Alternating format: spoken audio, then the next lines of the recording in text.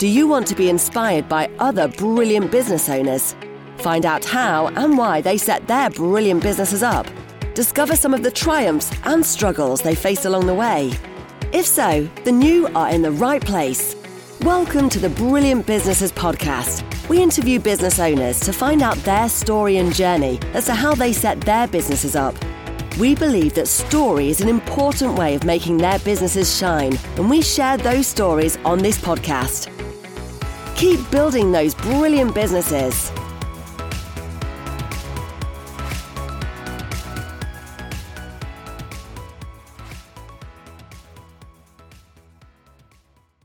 So good afternoon, everyone. Welcome to a Brilliant Businesses podcast. My name is Nick Bryant, and I'm very pleased to be joined today by Lauren Cavallo from You Raise Me Up. Hi, Lauren. Hi, Nick. How are you? All right? Yeah, I'm good, thank you. Good. Thanks for coming in. A little bit of background about You Raise Me Up. They're a charity, and their sole purpose is to raise funds to support families that have suffered the loss of an adult child between the age of 16 and 25, providing compassion, support, and understanding. Lauren's role is a massively important role, and she's going to tell us why she does the role and how it all came about. That's all right. Absolutely. Okay, so I lost my son, Adam, 12 and a half years ago, completely out of the blue. So I'm a mum of 3 children. Adam was my oldest. He was 19 at the time. He'd gone away for the weekend to see some friends, and we were expecting him back home for a massive party that we were having for a lot of family and friends. Yeah. And I got that phone call that no parent ever wants to receive, followed by the police knocking on the door as well, because they didn't know that we'd already been given the news via a phone call, to say that Adam had taken his own life. Okay. This was devastating, to say the least. I thought and said, actually, to my 2 other children, that's it. You can't go on. Our lives are over. Our lives are over. And I've always felt bad about that, still do. But I've been able to apologise to them. Okay. And thankfully prove that I was wrong.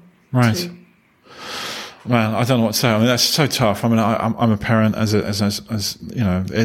I don't know. I don't know how you cope with it. So that's amazing. Yeah. It's I like to think that in what I've chosen to do by helping other people, that's been part of my healing journey. Okay. I'm not sure that I necessarily set out to do that. But I just kind of, it felt... It's a natural thing. It happened in that way. I met Jane Brooks very early on after I'd lost my son Adam. Just wanted to actually give her some money that we'd had raised for Adam's funeral. Rather than have any flowers, people gave us some money. And my other son, Harry, I said, look, we need to find a charity to give this money to. And I said, just needs to be something to do with young people. Yeah. Adam was young. So he said, look, Mum, there's this local charity called You Raise Me Up. I'll contact them. So we did. I met Jane. I said, can I give you this money? Yeah. And she said, thank you very much. That's great. But can I come and see you? Nope, that's fine. Just need to give you the money. Yeah, I don't want any part of this sort of... Yeah. And bless her, she said, oh, please, I'd like to meet you. Okay. So she came... And that was it. Our friendship, more than anything, was forged then. Yeah.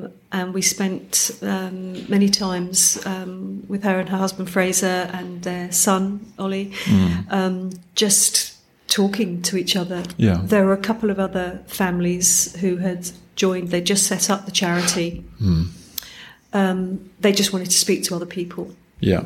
Who've been through the same thing. Yeah.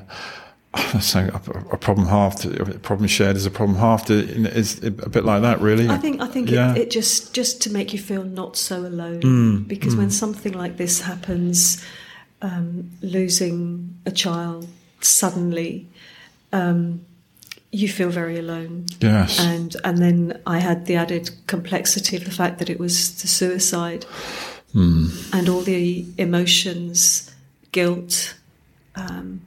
that goes with that. Yeah, do you point the finger at yourself for a lot of the time for that?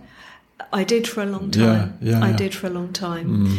Now working with that, so I became. So going back to that, so yes. Jane persuaded. I said I'd been thinking, had thought in the past about being a counsellor, and she just said, "Oh, please do. Okay, we're going to need a counsellor for the charity." So I actually set up the counselling service, right? And we now have a team. Yeah. And learning, I think actually, just doing my counselling training was a lot of therapy in itself. Yeah. For me, having to work on every corner of my soul, as it were. Well, I guess you're on the course. You're learning tools to help other people with it, which is just helping you with it, isn't it? And there were tools that you never knew existed, or. Oh, absolutely. Yeah. Okay. Yeah. And there was just a plethora of emotion, and some that people wouldn't necessarily think that you would have to kind of go through, and the kind of dynamics of people's comments, how other people respond to us, how they react to us, if they see you in the street, do they come and talk to you? Yeah. I mean, you said to me earlier, you can ask me anything. And I just thought, well, I don't know that. I found that's quite awkward, because if I didn't know you from this and I'd heard that news, I wouldn't know what to say to you, and I certainly wouldn't feel I have any right to ask you anything. But that's the wrong perception, I think, isn't it? And that's probably one of the problems that you face. It is, and it's quite normal for people. It's really difficult, and I was probably like that myself before it happened to me. Gosh, what do you say to somebody? The first thing I would say that is okay is just ask somebody their child's name. Okay, yeah, let's not forget. Yeah. And because you connect then, and it shows an element of respect, understanding, and acknowledgement. So your son's name was Adam. Excellent. Okay, yeah, Adam. Thank you. Yeah, let's refer to him as Adam, not just. Yeah. Thank you. So that means a lot to us, and I always say to people, because I do train people in bereavement now, and how they can support somebody. Bereaved of a young person, and suicide specifically as well. You're not going to upset them anymore. It can't be the worst, can it? Than we already are. So, but we'd rather you mention, if somebody really doesn't want to say anymore, but asking just somebody's name is okay, and not anything too personal, because they may not be in a position to want to open up a conversation, but at least acknowledging their child. Yeah. So the charity You Raise Me Up, just tell us why that's called You Raise Me Up. So Jane Fraser Brooks set the charity up after the loss of their daughter, who was called Megan. Okay. Meg loved Westlife. Right, okay. And she actually followed, although she was profoundly deaf, but she followed Westlife all over and went to many concerts. And so it seemed fitting for them that was the song they had at her funeral. And also they decided to call the charity in Meg's honour. Excellent. That's really cute. So, what? I was going to ask you why you do what you do, but I think you've explained why you do it. It's quite clear why you do it, to help others. But I think it's something that, I guess, something you're trying to get across is to stop people from worrying, to talk about it and to be open about it, about suicide. It's a topic which should be discussed, and it should be out more in the open and not pushed aside. Especially with mental health at the moment, and I don't know. It's almost like it's fashionable. Mental health is at the moment. Is that? Yeah. Am I bad in saying that? No, I think a lot of people saying it seems very, very in, and it's kind of a bit of a buzzword. And some places are kind of doing things as tick box exercises rather than actually fully understanding the meaning of that. And I deliver mental health first aid courses to organisations. And you can tell whether there's a sense of, we just have to do this because the government might make it mandatory at some point. Yeah.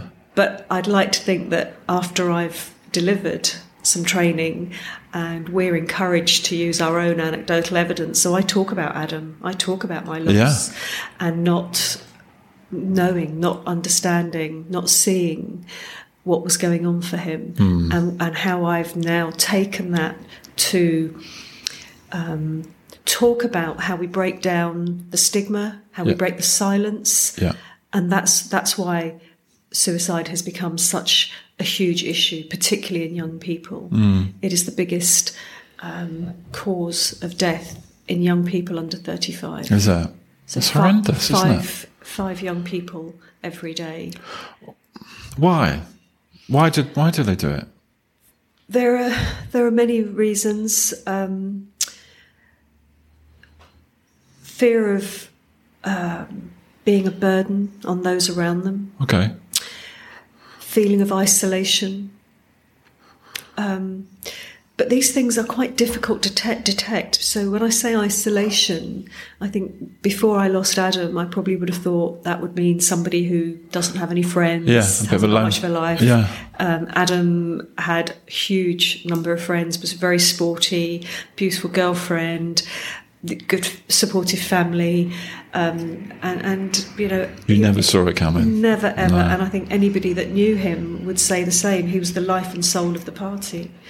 So he must have been isolated with his thoughts somewhere deep within him that he didn't feel he could talk about. And it's that I've taken now, and in the talks that I give. So my passion now is to talk to other parents, teachers in schools, to develop a program. We're not talking about it enough. There is a fear of once you start, and lots of kind of myths and misconceptions around talking about suicide. Is it healthy? Is it going to make somebody do it by talking about it? Okay. That's actually a really big one. Yeah, is it? And all research shows that that's not the case. Okay. So in talking about suicide with those around us, or if you're feeling this way, you know, something big has happened, you might feel like you just want to end it all. Asking that question, asking a direct question, gives that person the opportunity, even if they don't say there and then and tell you, it shows them that you will go there, that you're not panicked by it. You can have that conversation with me, whether it's now or maybe at some point in the future. You'll know that I've mentioned that. Yeah, I can see how that helps, because I mean, I'm picturing it. I'm picturing the classroom of kids, if you like, someone talking about it or not talking about it, and someone suffering with it and feel they can't speak about it. But when that teacher or that counsellor like yourself says the word and starts talking about it, that must give them quite relief.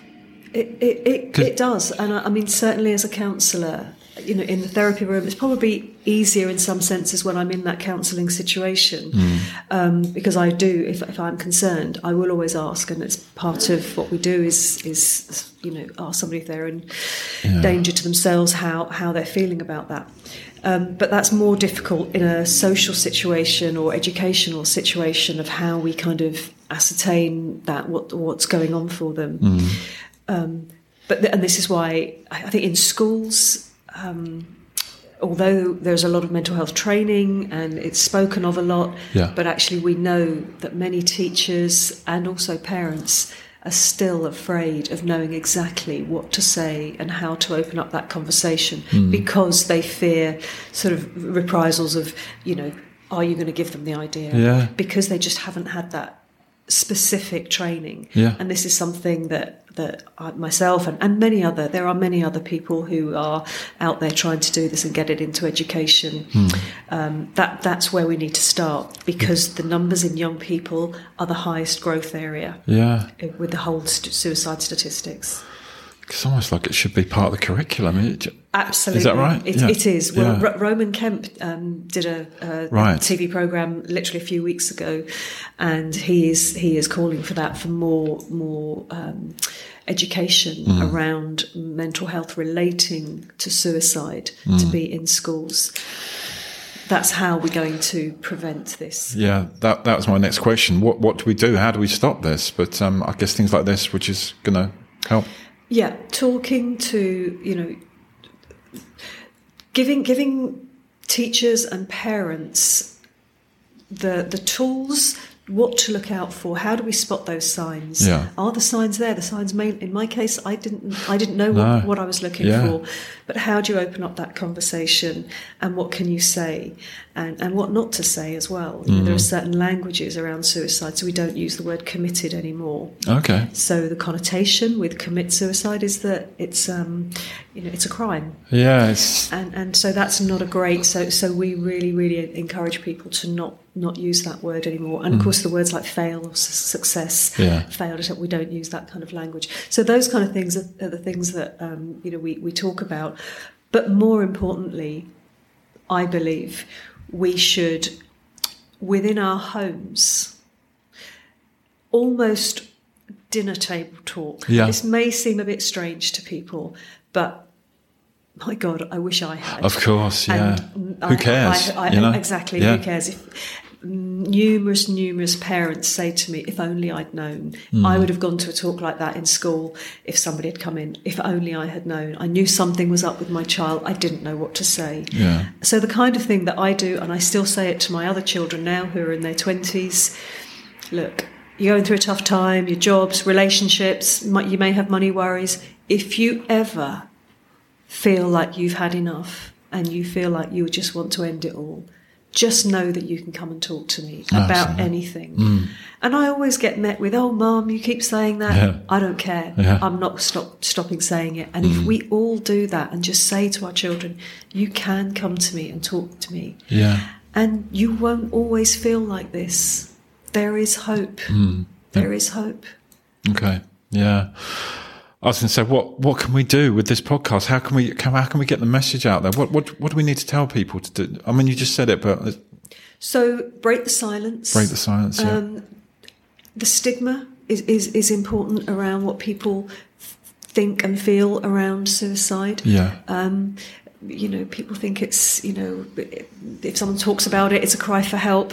Well, if it's a cry for help, then that person needs help. Yeah. Yeah. It's not a selfish act. See it for what it actually is. Yeah, that person is not well in some way. They may have experienced a trauma even. Something may have happened to them in their lives. And it may be as a response to that they've never been able to deal with or speak about. And so it's led them to taking their own lives because they've not been able to speak to somebody perhaps about a specific traumatic situation that they experienced. So for people to just talk about it. Years ago, we had campaigns like Stranger Danger. Yes. We were talking to young children about not getting in a car, with a stranger. That's pretty dark stuff. And yet we get met with, we don't want to talk about suicide, or don't talk to us about this because it's not very palatable. Well, actually, unless we do, these numbers are going to keep growing. So we need to make parents and teachers aware, and they in turn need to speak to their children and just say, look, if you ever get to this point, just know you can always come and talk to me. Or we'll get somebody for you to talk to professionally. Yeah. Because a parent could say that, or a teacher could say that, and the person who's having the bad feelings could come to them. But if that teacher or that parent is not approaching it in the right way, then it could have bad effects as well. Like I said, because I wouldn't have thought that I wouldn't not to use the word commit, because it's something that you read about, you see about, you've heard about it, but you don't realise how detrimental that could be. So I think, is it important for them to say, look, we can get some help for you, professional help, or? Yeah, absolutely. If they need that, I think it's the kind of, and use the word if you need to as well. Use the word suicide or end your life. But you're not going to do anything silly, are you? You're not going to do anything daft. So people do say that. We know. We've all kind of, it kind of rolls off. Yeah. But that person is already feeling pretty rubbish anyway. Yeah. So we don't want to be saying things like that. No. Let's be more specific, because that's kind of minimising also what's going on for them. So by being more specific and saying, look, are you thinking of ending your life? Yeah. Or have you had, often people say, I've just had enough. Right. What do you mean by that? Yeah. Ask them. Yeah. What exactly do you mean by that? Be direct with them. Be direct and tell me, I'm here to listen. I've got the time. I'm here and I want to listen. Okay. And what about the support for people that have actually gone through it, like yourself? And what support do you get? Did you get other than talking to great charities? Well, back then, 12 years ago, I didn't really. In fact, I did have a counsellor. And with counselling, I'm kind of pausing there because not all counsellors are going to have experienced everything people have been through. No, yes. So one of the good points about having had the experience myself is that people say that I really do understand what they've been through. Yeah. And because I lost my son to suicide, and even through the charity, the highest number proportionally are losses to suicide. Of course, people do lose their children to sudden illness and road traffic accidents, etc. And certainly, the loss is loss of your child. So it's just that, unfortunately, statistics-wise. So people that I help where they know, and I'm very open that I've had that experience myself, they feel that is shared grief almost for them, that I can really empathise authentically, because I know those kind of comments are going to come, and so I can give them those tools firsthand of how they can help themselves and support themselves and their families whilst they go through this. It's a very lonely place. Yes, I can imagine. Well, I can't imagine. It must be dreadful. So I think the message we need to get across is to talk, isn't it? And to be open about it and be direct about it. We need to not be so scared of it. And I understand and I get why people are afraid of it. Yeah. But, in the same way as I was just saying about the stranger check, that's how we prevent this from happening. Yeah. Let's just talk about it, but safely. Yeah. And let people know that it's okay to talk about it in a safe way. And there needs to be more guidance in schools. I honestly believe that that's where this needs to start, because if we get it right at the beginning, exactly, that's the words. Yes. If we get it right in the beginning, then by the time people are older, they've got some kind of tools. They know what to do. They know they can. By then, it's kind of drummed into them. Yeah. So are you looking for people to come to you for help, as in organisations or schools, so that you can go in there and talk about the subject? Absolutely. So I would love to. I've done a few schools already, and it's been really well received. Excellent. And sadly, a couple of those schools, it's where they'd had a loss, so they were really, really keen. I even supported some students as a group as well, just to kind of talk about their friend that they lost. But I would like more schools to allow us to come in, and I have another colleague who's also lost a young child, and we can do these talks and just tell parents and teachers all the stuff. So personally and professionally, that combination of what I've accumulated over those years and from all those other families, all the stuff that we wish we'd known. Yes. Yeah. And we can impart that to them. To and explain to them how they can include that safely to their children, so that we can prevent this from happening, whether it's now for them while they're at school, if not, we're safeguarding they're going off to uni or for the future. Yeah, it's really important. So anyone out there, if they want some help, then please do get in touch. We'll leave all the details for Lauren and You Raise Me Up underneath the podcast, and you can contact us through them. Or You Raise Me Up have got a great website they can contact you through, haven't they? Absolutely. And finally, really, the other thing that we need is funding. Of course you do. Yes. We don't get any government funding. There are. I'm not even sure if there's any charity who actually do what we do. So we're able to give free counselling, which is limited. We were giving sort of open-ended counselling at one point, but we've had to limit that because we just don't have the funds. Right. But we are, we have a fundraising team who are organising events. We could do with volunteers. We do sort of festivals. We do some fun events. People to do skydives, marathons, that kind of thing. But just to come and offer and come along to festivals and help out, that kind of thing. So it's it's some fun stuff as well. Yeah. And then, of course, donations, corporate sponsorship, anywhere really where people want to kind of help fundraise, because that's what we're reliant on in order to provide the counselling. We provide support groups. Yeah. We have a coffee shop where families can go as well. Right. And it's open to the public. And where is that? That's in Polegate. Yep. Okay. High Street. Yeah. Okay. And we have an office as well where we sort of run all the fundraising. Yes. Okay. You're not. Are you a Sussex-based business? What about? Do you help people in other areas? We have done. Yeah. We spread out to Kent. Okay. All over Sussex. Okay. And even parts of Surrey. Okay. So we have been further afield. All right. We've been doing NHS referrals even. Okay. Which, is a tough one because we're not getting funding, but we're helping them out because they just can't cope with the numbers. But also we can't cope without further funding. Okay, so put your hands in your pockets, everyone, and approach them and help out fundraising. Any businesses out there, corporate membership and corporate support is really good. You can put it straight in and you don't pay tax on it. It's a charity donation, so that's all good. Okay, well, thanks, Lauren, for coming in and explaining what you do. It's I was going to say it's a tricky thing, but let's not make it tricky. It doesn't have to be tricky or an awkward conversation. It has to be, like you've explained so well, it needs to be something that's spoken about. So please get in touch if you need to. So thank you. Thank you. Okay, and we'll see you all for another podcast soon. Thank you.